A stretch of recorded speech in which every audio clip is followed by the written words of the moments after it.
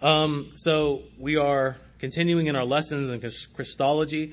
That is the person and work of Jesus Christ.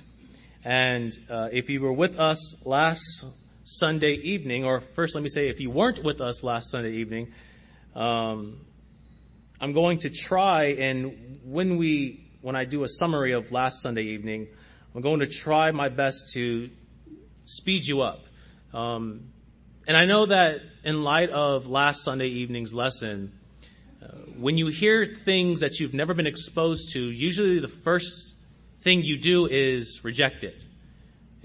I've never heard this before, so I'm just going to throw it out.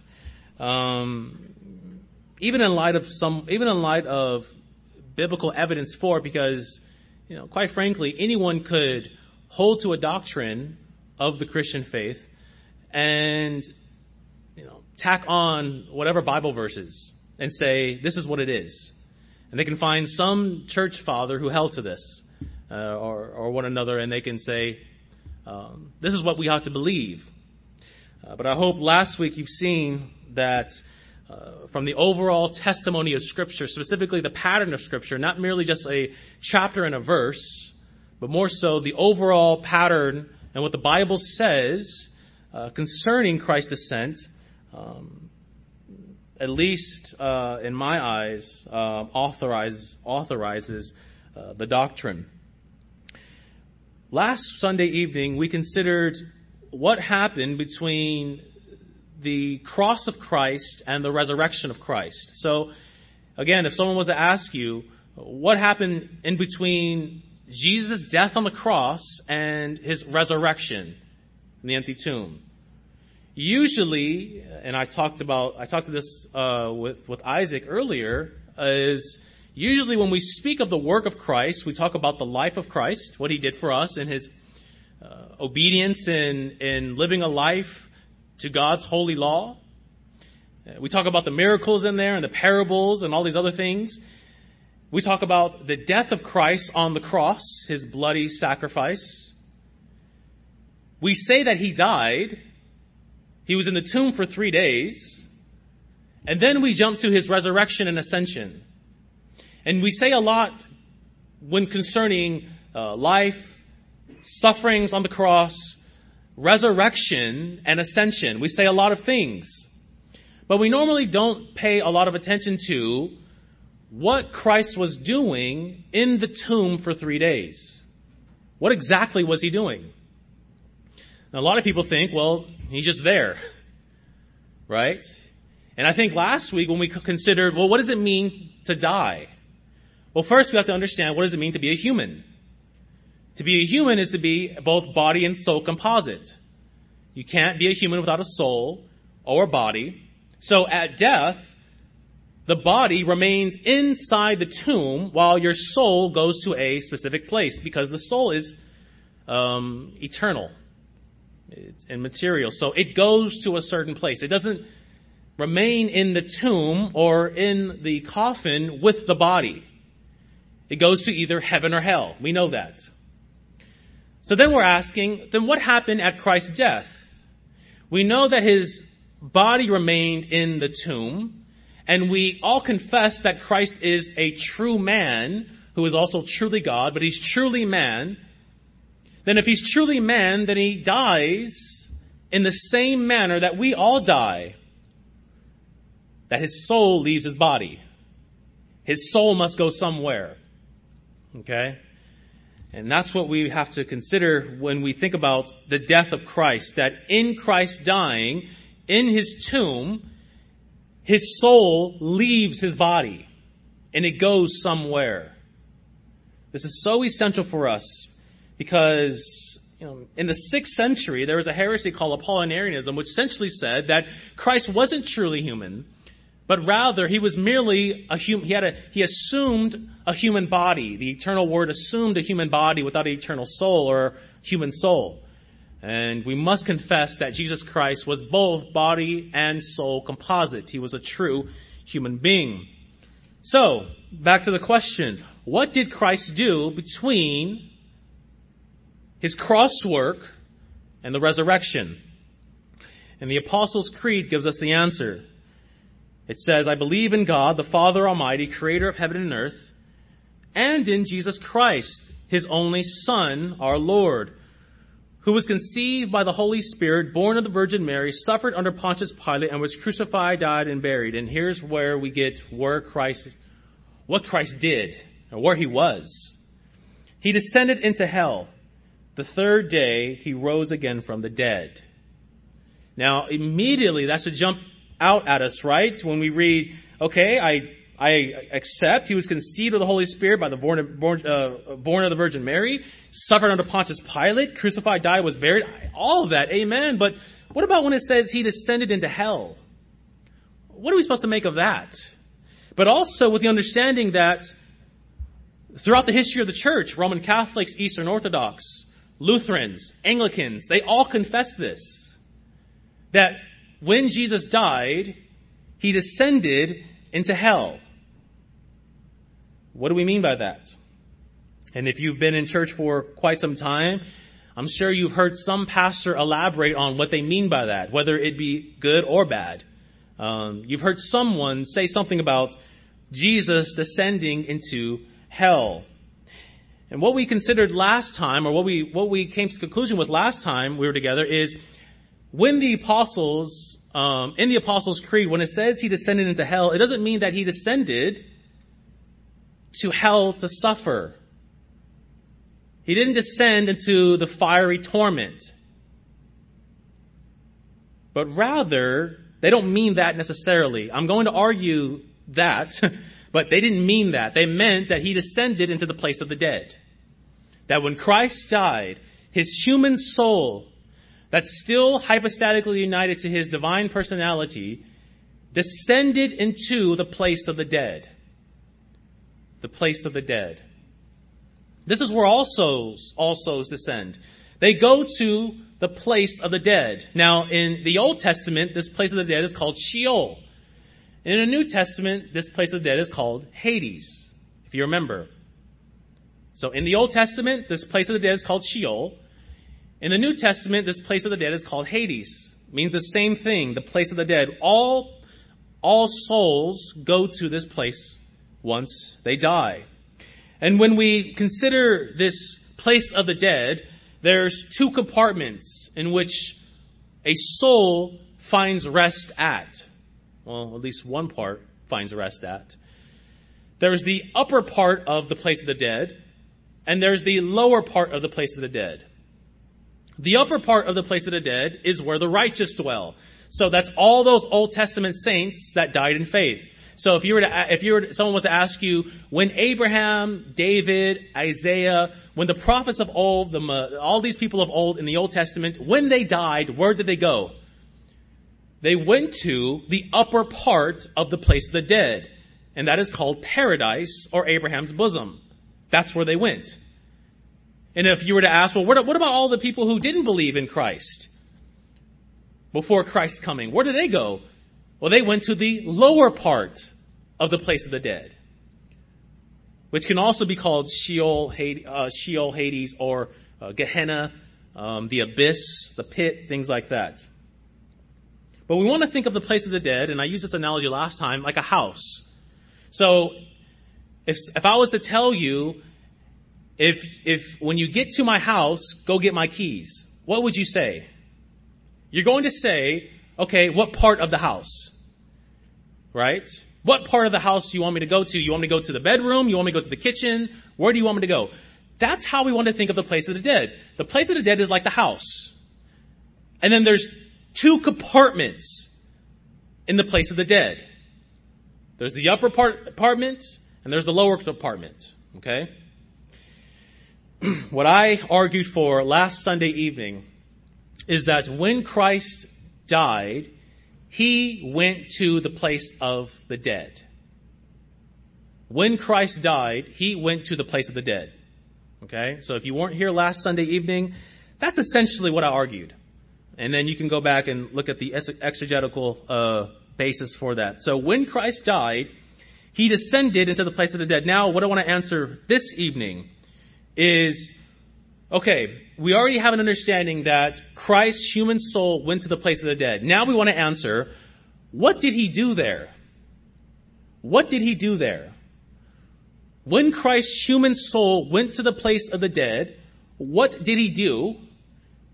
And also, what compartment of the place of the dead did he go to? Did he go to where the righteous are at, or did he go to where the unrighteous are at? Where did he go? That's what we want to answer this evening. And I will do that in 4 subpoints. So, what did Jesus do when he descended into the place of the dead? Number 1, he descended. Number 2, he preached. Number 3, he released. And number 4, he conquered. Again, if you're taking notes, you can write, what did Jesus do when he descended, went down into the place of the dead? What did he do? Number 1, he descended. Number 2, he preached. Number 3, he released. And number 4, he conquered.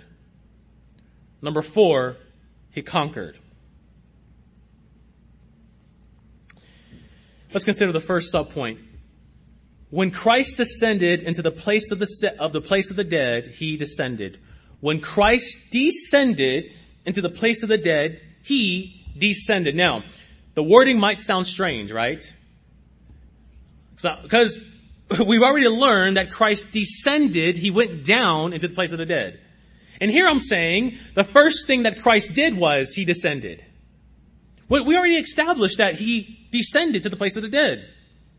But here I'm asking, into what section, what compartment did Christ descend to?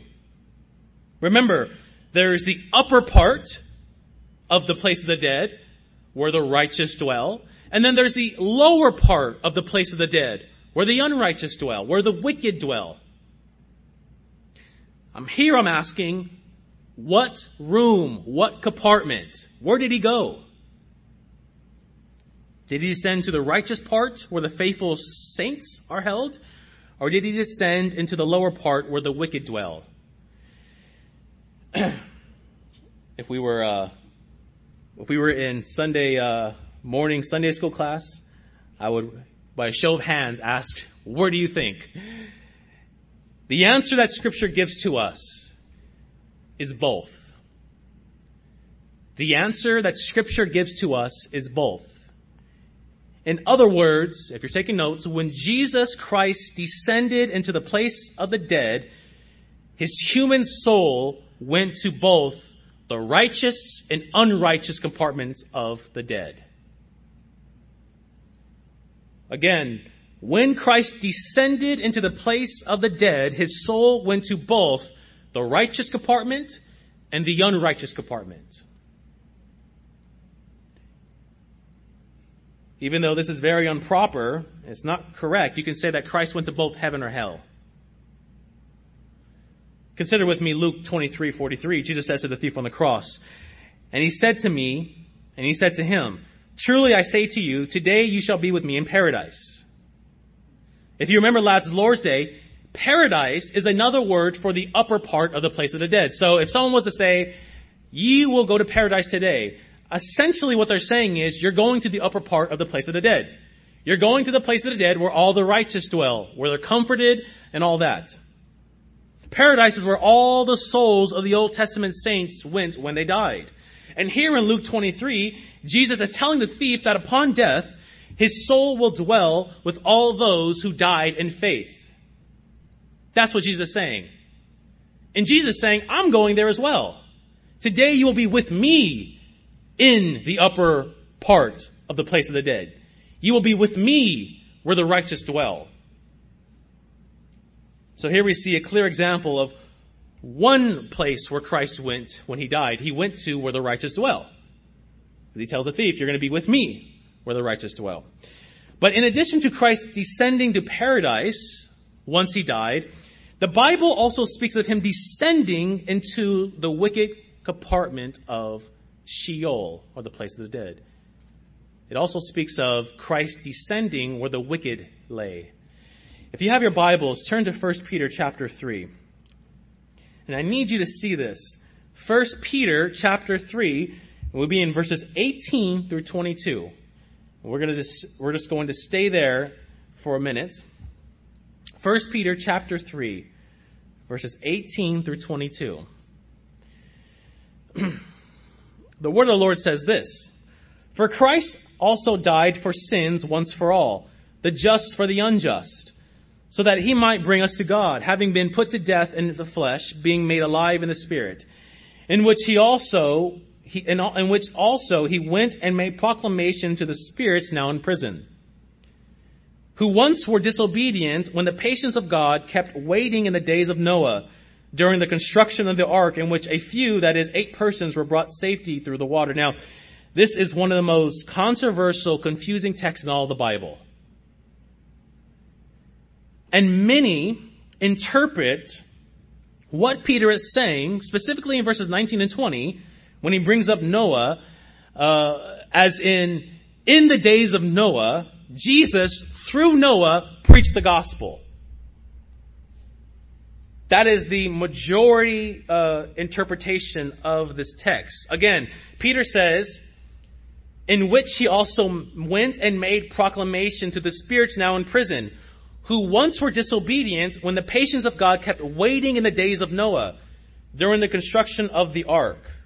So they read this and they say, well, what Peter's doing is he's saying that Jesus, through Noah, in the days of Noah, so think of Noah, he's building the ark. Jesus, through the lips of Noah, preached the gospel to all those who were disobedient. That's what they think this text is saying. And I think it's wrong. And I'll explain more why later. But to say that Jesus preached to the disobedient men and women through the days of Noah, ultimately breaks up the flow of the narrative. Ultimately breaks up the flow of the narrative.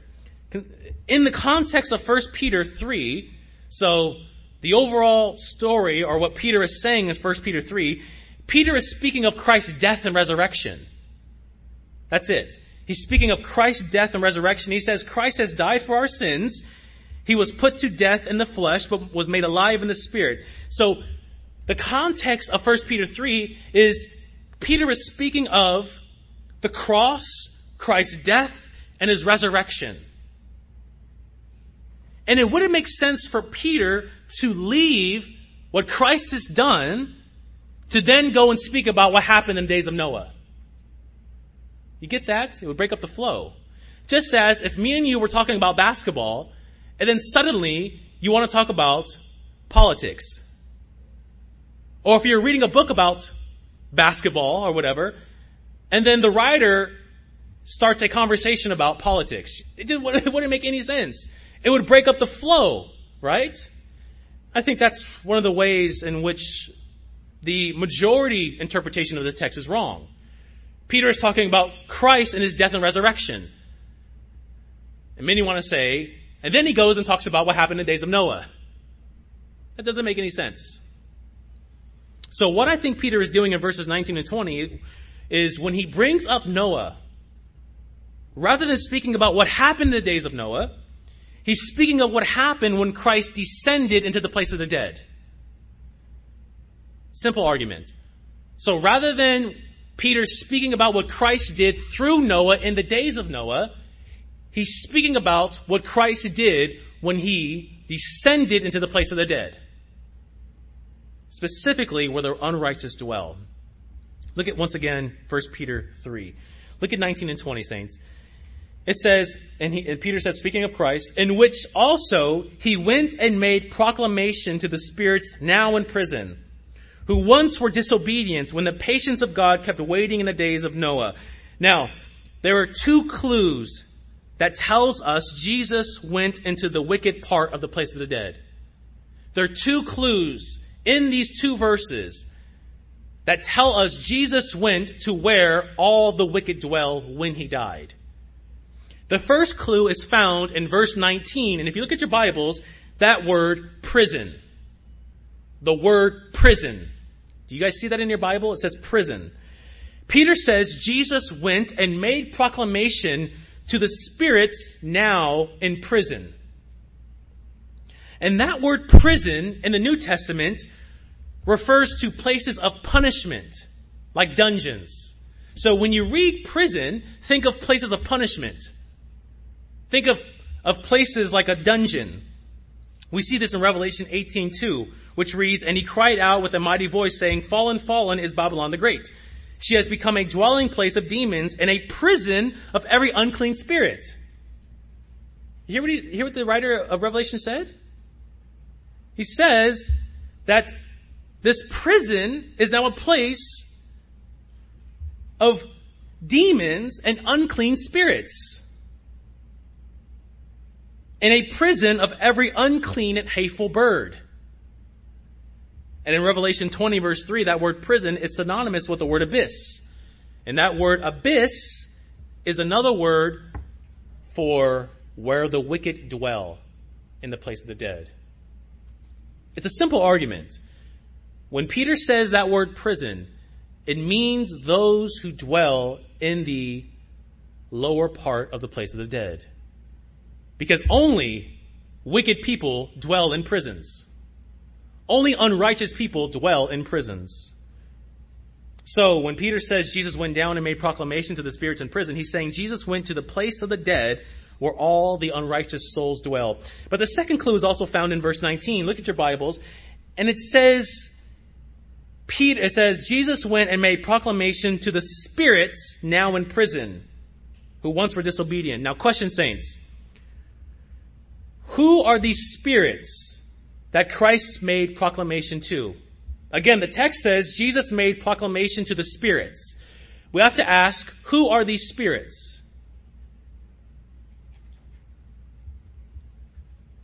And the text gives us the answer. The spirits are the ones who were disobedient. You see that? The spirits are the ones who are disobedient. All the ones from the days of Noah until Christ's death who died in sin and unbelief. So when it says Jesus went to this prison, he went down to the place of the dead where the wicked dwell. And we know that because when Peter uses that word spirits, right after that he says, they are the ones who were disobedient. So in summary, when Christ descended into the place of the dead, he descended both to the righteous compartment of the dead. We see that when Jesus tells the thief, today you'll be in paradise. But also, too, he went to the unrighteous compartment of the dead. And we see that here in 1 Peter 3. Where Peter says that he preached to the souls or the spirits that are now in prison. Okay? He visited both the saints of God and all the wicked and unrighteous souls. Now let's ask, since we know where Christ went, he went to both the upper part of Sheol, the righteous compartment, and the lower part of Sheol, the unrighteous compartment. Since we know he went to both places, now we have to ask, what did he do there? We know where he went. Now what did he do? What did he do? This is the second subpoint. What did he do? And this is where many Christians get in trouble. This is where many Christians get in trouble. One of the common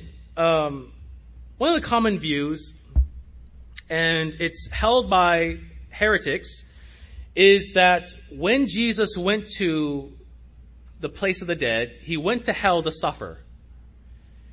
When Jesus went to the place of the dead, he went there to suffer because his suffering on the cross wasn't good enough.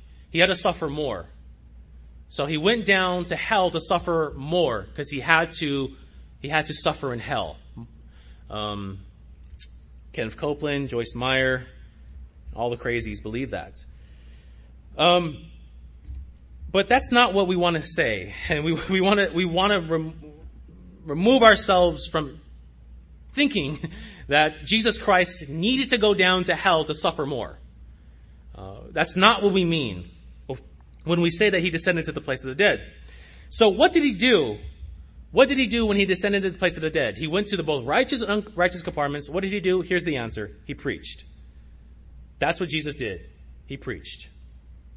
Jesus preached to both the righteous and unrighteous souls. He preached to both the unrighteous and righteous souls. Now, immediately we must clarify what we mean. Because when I say that Christ went to both the righteous section of the dead and the unrighteous section of the dead to preach, our minds might be quick to think that Jesus preached a message of repentance, specifically to the wicked. So if I say, yeah, Jesus went down to the place of the wicked to preach, you might think, oh, that's good. He preached a message of repentance, to repent and believe. That's the common view. But that's false. We are to think that when Jesus descended where the unrighteous dwell, where the wicked dwell, that he offered them one more chance to repent and believe.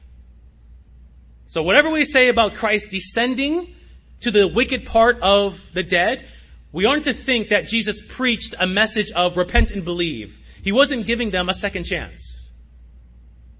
So don't think that. Rather, when we say Jesus preached, and if you're taking notes, this is huge. When we say Jesus preached, it wasn't a call to repentance, but a proclamation of victory. When I say Jesus preached, it wasn't a call to repentance. It was a proclamation of victory. Again, let's consider 1 Peter 3 verses 18 to 20. Speaking of Christ, it says, in which he also went and made proclamation. See that? He made proclamation to the spirits now in prison. We've already got down that these spirits that are in prison are where the wicked dwell. And here Peter says that Christ went down there and made proclamation. And that word proclamation, if you're taking notes, this is also big. That word proclamation, it indicates not a universal call to salvation, but an announcement of victory. In the Greek, that word proclamation, when you see that word proclamation, it doesn't mean a universal call of salvation, but rather it means an announcement of victory. That's what the word means. It indicates. And this is a side note, this is also another reason why I don't believe in the majority view that Jesus Christ, through Noah, preached. Because think about in the days of Noah, when Noah is preaching, he's not going to be preaching a message of victory, right? He's going to be preaching a message of evangelism, of repentance, because that's what he did. So if we say that Jesus, in the days of Noah, preached, we have to ask, okay, what was the nature of that preaching? Was he preaching a message of repentance, or was he preaching a message of victory? Well, Noah would have to preach a message of repentance, right? Not a message of victory. But here, the Greek word for proclamation, again, doesn't indicate a universal call of salvation, but rather an announcement of victory. That's what that word means. So here we see that when Jesus went down to the place of the dead, specifically where the wicked dwell, he's not doing evangelism. He's not giving them the law and telling them how bad of a person you are. And then based off how bad of a person they are, he's saying that now you are X, Y, and Z, and you're going to go to hell. And you're going to stay here forever. But rather, Jesus is declaring victory to all the evil spirits. This is so beautiful, saints. Think about this. Jesus goes down to the wicked compartment of Sheol, to where the wicked dwell, and he announces victory. He essentially says, I won. That the seed, or the serpent, the head of the serpent, has been crushed. That's what he does. That God has had the victory. Isn't that amazing? So in summary, what did Christ do when he descended into the place of the dead? He preached a message of victory. He went down to where Satan and all of his demons lay, where all the wicked dwell. And he said, I have the victory. Praise God. And he also preached to the righteous as well. Now let's consider the third thing Christ did when he descended, and that is he released. He released. If there's anything that's going to wake you up, not that you're asleep, but during this lesson, it's going to be this subpoint here. The third thing that Christ did when he went down to the place of the dead, in addition to preaching, he released. Now, one question that was asked to me last Lord's Day was this. If there's an upper section of the place of the dead, which is either called Abraham's bosom or paradise, and that is the place where all the Old Testament saints went when they died, then does that mean that when they died, they didn't go to heaven? Do you hear the logic of the argument? That if I'm saying that there's an upper compartment of the place of the dead, which is called Abraham's bosom of paradise, which is different than heaven, am I saying that when Old Testament saints died, did they go to heaven? And what I've been arguing is no. That when Old Testament saints died, they didn't immediately go to heaven. Now, let me clarify a few things. At least one thing is, it doesn't mean that they weren't saved. Old Testament saints were saved in the same manner that you and I are saved. Belief in Jesus Christ alone. They were saved just as much as you and I are saved. And the merits of Christ were applied to them before Christ's death and resurrection, just as much as they are applied to us after Christ's death and resurrection. So I'm not saying that Old Testament saints weren't saved. They were saved. But the Old Testament saints, when they died, they didn't go immediately to heaven, but they went to a holding place called paradise. Again, when the Old Testament saints died, Abraham, Isaiah, David, when they died, they went to a holding place called paradise. Now,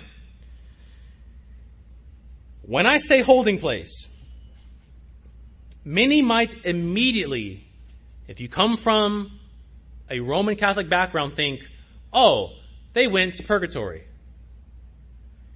You say holding place, automatically you think purgatory. And I had a long layout of, what purgatory is and what is not, but purgatory is not the same thing as paradise. Purgatory is not the same thing as paradise. Let me give you one reason why. Because in purgatory, the saints of God are the people that have died in a state of grace, are there to remove all of the sin that they still need to be purged from in order for them to get to heaven. So purgatory is really like a holding place where you're cleansed. That is purgatory. And then once you're cleansed, you go to heaven. Paradise is not like that. The Old Testament saints in this holding place were already cleansed. They were already cleansed by the blood of Jesus Christ. So when I say holding place, Abraham's bosom, don't equate that to purgatory. Because the nature of purgatory is far different than the nature of paradise or Abraham's bosom. So the Old Testament saints, they were in comfort in Abraham's bosom. You're not in comfort in purgatory. But in Abraham's bosom, you're comforted. But heaven wasn't quite open for them yet. Let me give you two of the strongest arguments for this claim. John 20, verse 17. Jesus said to her, this is after Jesus has resurrected from the dead. He says to her, Mary, stop clinging to me, for I have not yet ascended to my Father. But go tell my brethren and say to them, I ascend to my Father and to your Father, and to my God and your God. Jesus has just resurrected from the dead. And he tells Mary, don't cling to me because I have not ascended to the Father yet. If there is anyone that should ascend to the Father once they die, it should be Jesus, right? But Jesus says here, I haven't went to the Father yet. But I'm going to the Father. Another reason why I believe that once Christ died, he didn't immediately go to the presence of the Father. But rather, he went to the place of the dead.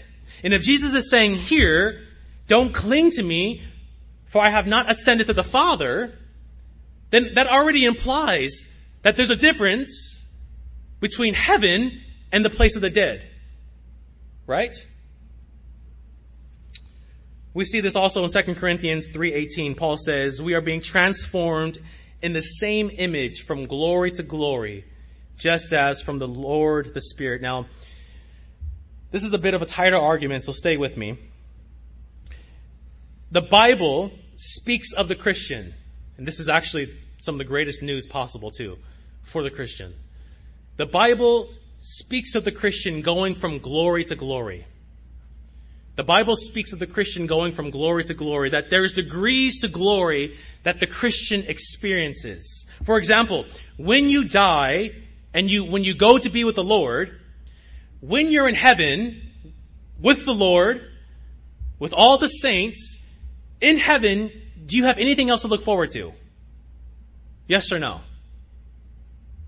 Is there any advancement? Is there anything better that you're looking forward to? Your soul is with Christ in heaven. How can it get any better than this? It does get better. How does it get better? Because one day your soul is going to be reunited with your body. That is better, is it not? So in that instance, you have advanced from glory to glory. You went from soul to now body and soul composite. Or what about when we get to heaven? Just heaven itself. Do we have anything else to look forward to? Apart from being reunited to our bodies, do we have anything else to look? Yes, we do. Well, what do we have to look forward to? The new heavens and a new earth. Which will not be primarily spiritual, but material. So when we go, so the Christian has there's this motif where the Christian goes from glory to glory, from one state of glory to the other. There's advancements in our estates. Well, if that is true of us, then why can't that also be true of the Old Testament saints? If there is an advancement, if there is a historical progression in the Christian life where we go from one stage of glory to the other, then why can't that also be true of the Old Testament saints? Where they go from the upper apartment of the righteous, place of the dead, to now heaven. That's an advancement, is it not? And that's what I'm arguing. That when the Old Testament saints died, they were in the upper part of Sheol. And what were they doing there, saints? They weren't suffering. They weren't being cleansed of their sins. They were awaiting the Messiah. So Abraham, David, Isaiah, all the Old Testament saints, when they went to the righteous compartment of the place of the dead, when they went to the upper room, so to speak, what were they doing? They were waiting in faith, comforted, awaiting their Messiah. They were awaiting Jesus Christ. And what we see, that in Christ descending to the place of the dead, He came for them. He came for them. Jesus Christ went down, met with them, and He came for them. He rescued them. The Bible speaks of this. Ephesians 4:8. Therefore it says, when He ascended on high, He led a host of captives. And right after that, Paul is going to talk about when Christ ascended and descended, which we talked about last Sunday evening. Matthew Emerson says concerning this verse, those who were formerly captive to death, but now by virtue of their faith in the Messiah who has defeated death are in his resurrected presence until they are to raise on the last day. Christ leads all the Old Testament saints out of paradise to heaven. He advances their estate of glory from paradise, Abraham's bosom, to the third heaven. The same place that Paul speaks of in 2 Corinthians. He releases them from Abraham's bosom. He releases them from the place of the dead to their heavenly city. He rescues them from death. Hebrews 11 speaks of this. Hebrews 11:13-16, speaking of those who died in faith, all these died in faith without receiving the promises. But having seen them and having welcomed them from a distance, and having confessed that they were strangers and exiles on the earth. For those who say such things make it clear that they are seeking a country of their own. And indeed, if they had been thinking of that country from which they went out, they would have that opportunity to return. But as it is, they desire a better country, that is, a heavenly one. Therefore, God is not ashamed to be called their God, and he has prepared a city for them. Charles E. Hill says concerning this verse, these spirits of the just are now perfected and have received the promise of a better country, the heavenly one, the city that has foundations whose builder is God. And what brings them to heaven is their union with the one who is now in heaven. They're in the heavenly city and now surround the throne. In other words, saints, Jesus takes the hopeful Old Testament saints to a better country. He goes down into the righteous compartment of the place of the dead, and he gathers them up, and he brings with him all of the Old Testament saints to this heavenly city that they were awaiting. By Christ's person and his work, he has changed the nature of paradise. And this is great news for us. By Christ descending into the place of the dead, specifically the righteous compartment, if you are saved, he has changed the nature of your dwelling place. Because when you die, you will not go to paradise or Abraham's bosom. But now you will go to heaven. But more so, the reason why this is so much better for the Old Testament saints is not merely a change in location, but rather they are now with Jesus bodily. The one whom they believed in, who they didn't see. They only believed in, they heard the prophecies that this one is going to come to suffer and die. They believed in that one. And when Jesus descends to the place of the dead, I can't imagine how the souls of the Old Testament saints felt. That the one I've been waiting for so long is now here. And he's in their presence. As one theologian has said, the Old Testament saints went from messianic expectation to Christological reality. They went from expecting the Messiah to come to when they descend to the place of the dead, he's here.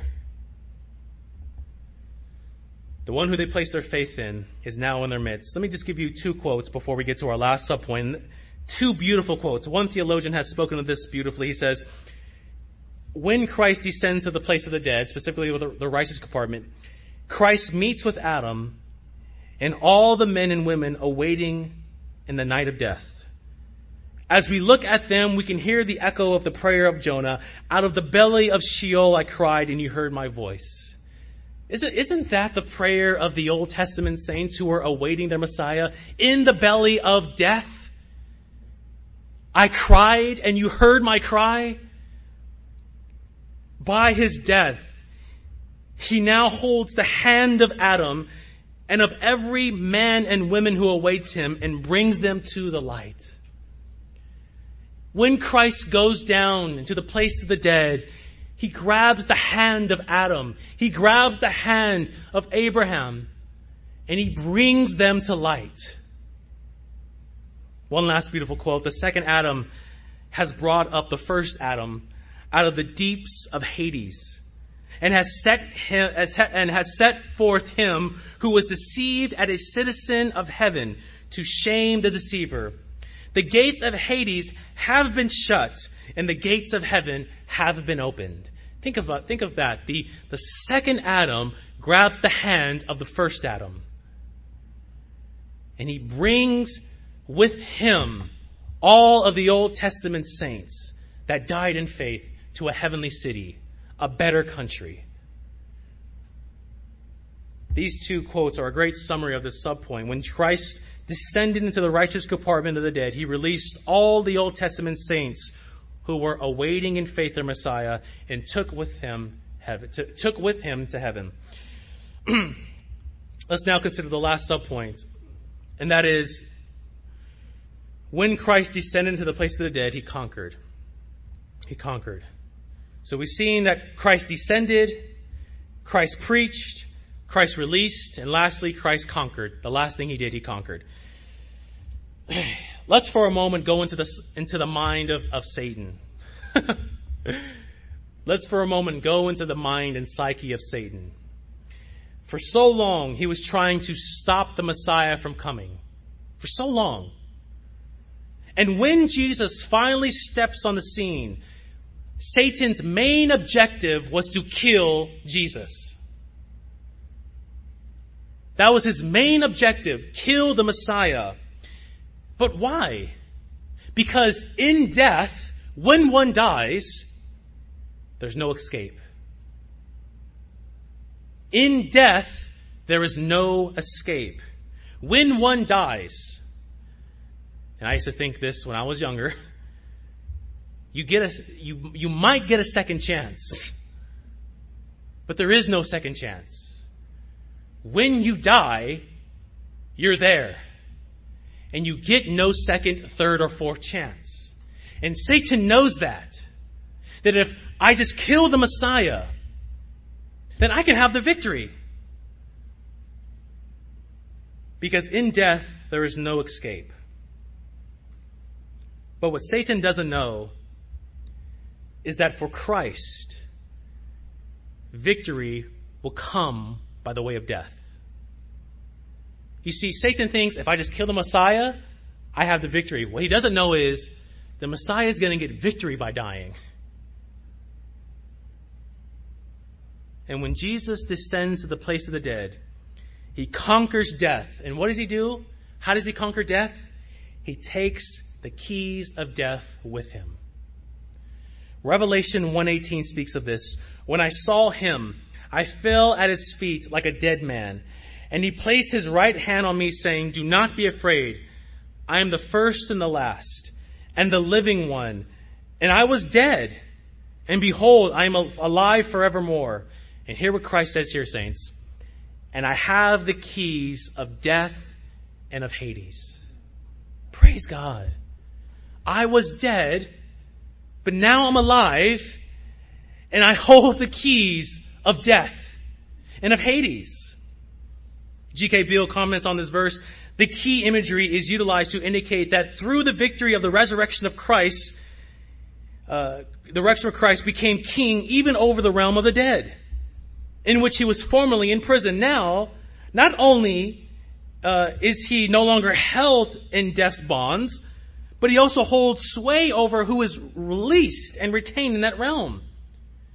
What we see is that in the resurrection of Christ, for the very first time, saints, death, who has always had the victory over man, is defeated. Did you catch that? For the very first time, death has had an undefeated record. But for the first time, death takes a loss. He takes a loss. Because the one who descends into the place of the dead is the one whom death cannot hold. For the first time, death must bow to Jesus Christ. For the first time, man has entered into the realm of the dead. and he has kicked down the walls from the inside out. He's kicked down, he's broken down the wall, the bars of death from the inside out. Jesus enters into the place of the dead as one that death cannot hold. And he now is at the possession of the keys to the realm of death and Hades, having taken them from their masters in the descent. This is why Paul can say in Philippians 2 verses 9 through 11, therefore God has highly exalted him and bestowed on him the name that is above every name, so that at the name of Jesus Christ, every knee shall bow in heaven, on the earth. And what does he say next? Under the earth. What is under the earth? The place of the dead. Every knee will bow. People in heaven, people on earth, and people who are dead. Why? Because Jesus is king over everything in every realm. He's king over all. And he holds the keys of death. So, in summary, what have we seen?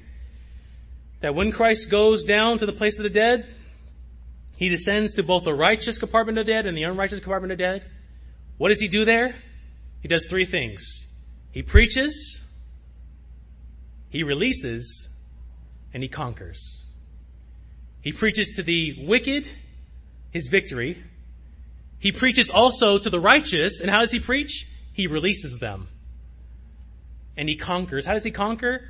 He takes the keys of death with him. Now, as we close, how do we live in light of this? What is the great application for us to live in light of? And of course, every doctrine is incomplete without us, and every lesson is complete without us learning, okay, we learned about this. Now, how do we apply this to our lives? How do we live in light of this? Just three quick things, saints. First, in learning about the descent, we see that God has not forgot about his people. In learning about the descent, we see that God has not forgotten about his people. I noted in subpoint 3 that Christ goes to the righteous compartment of the dead, and what does he do? He releases them. And what does that say? That Christ has not forgot his people. What's the first thing that Christ does upon death? He goes down to all the Old Testament faithful. And he preaches a good news of victory. And this is so important for us, saints, because think about in the life of Christ. Think about being a disciple at that time. Christ has just died. You don't know what's going on. You're probably thinking in your mind that the one whom I've been following for 3.5 years is not the one whom I thought he was. I mean, I would be thinking that, right? That I died for a cause that wasn't worthy. Because now Jesus is dead. I mean, what did the two disciples say on the road to Emmaus? That we hoped that he was the one who would restore Israel. I'm sure that echoed from the lips of all the disciples after Christ's death. He's in the tomb. Think of Saturday. The first day in 3 years in which the disciples do not see Christ. They don't hear his parables. They don't hear his preachings. They don't pray with him. But in the silence of Holy Saturday on earth, there's something that's going on under the earth. In the silence of Holy Saturday on the earth, when there's still crying going on, Mary is still wailing over the death of Christ. There is a cry of victory that's happening in the underworld. And saints, this is so useful for us because when we think that God is silent, he's actually working. In our lives, we can think and look at outward circumstances and say to ourselves, God, where are you now? But just like on Saturday, God is doing things that you cannot see. And God is subduing enemies that you did not know existed. Praise God. Even now, saints, that God has not forgot about his people. And we see that in Christ's descent.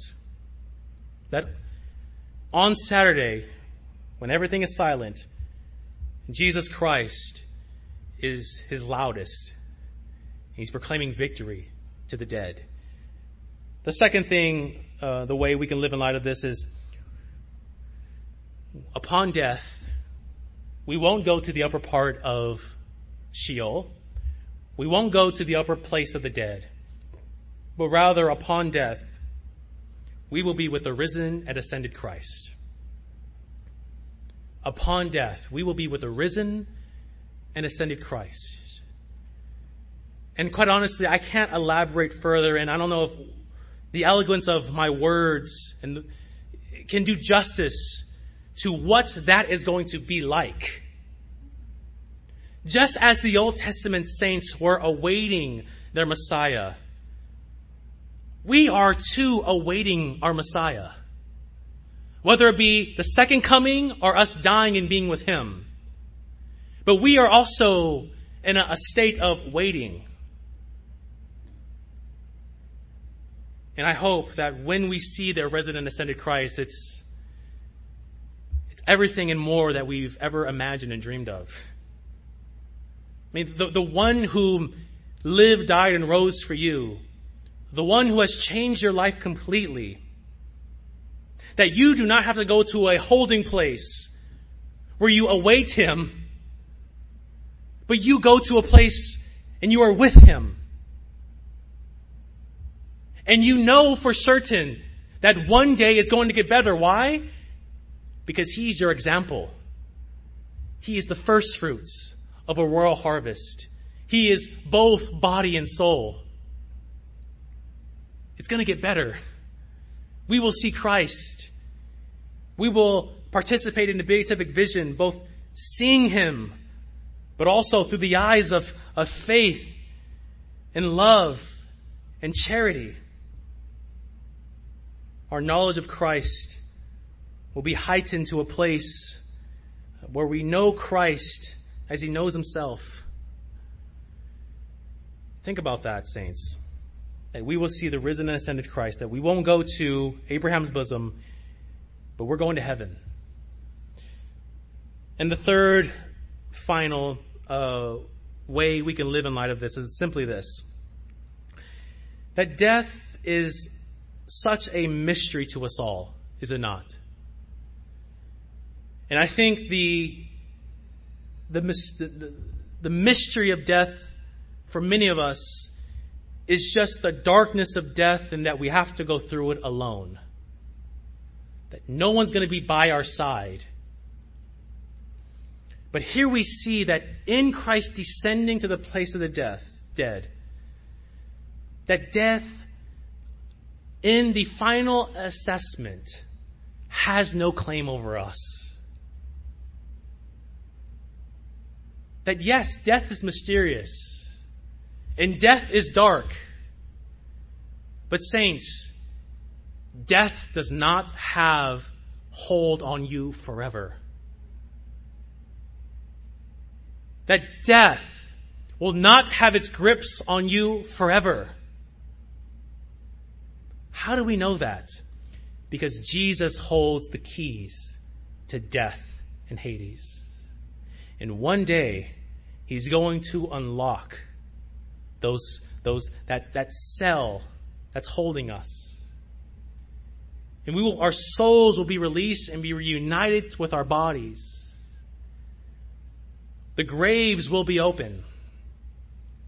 This is why when we say, for I walk through the valley of the shadow of death, I shall fear no evil. Why should we not fear any evil? Because Christ has gone before us. Because Christ has walked through the valley of the shadow of death. He knows what it feels like to die, but also he knows what it feels like to die in duration. He was dead for 3 days. Saints, don't fear death. You can fear your way to dying, because none of us want to die in pain and agony. But death itself should not be a fear to us. Because in that last day, and this is the great news for the Old Testament saints, and I hope that we see this, that on that last day, when we are in the new heavens and the new earth, Jesus is going to take Satan, he's going to take all the unrighteous, he's going to take all the fallen angels, and he's going to take death itself, and he's going to toss every single one of them into the lake of fire.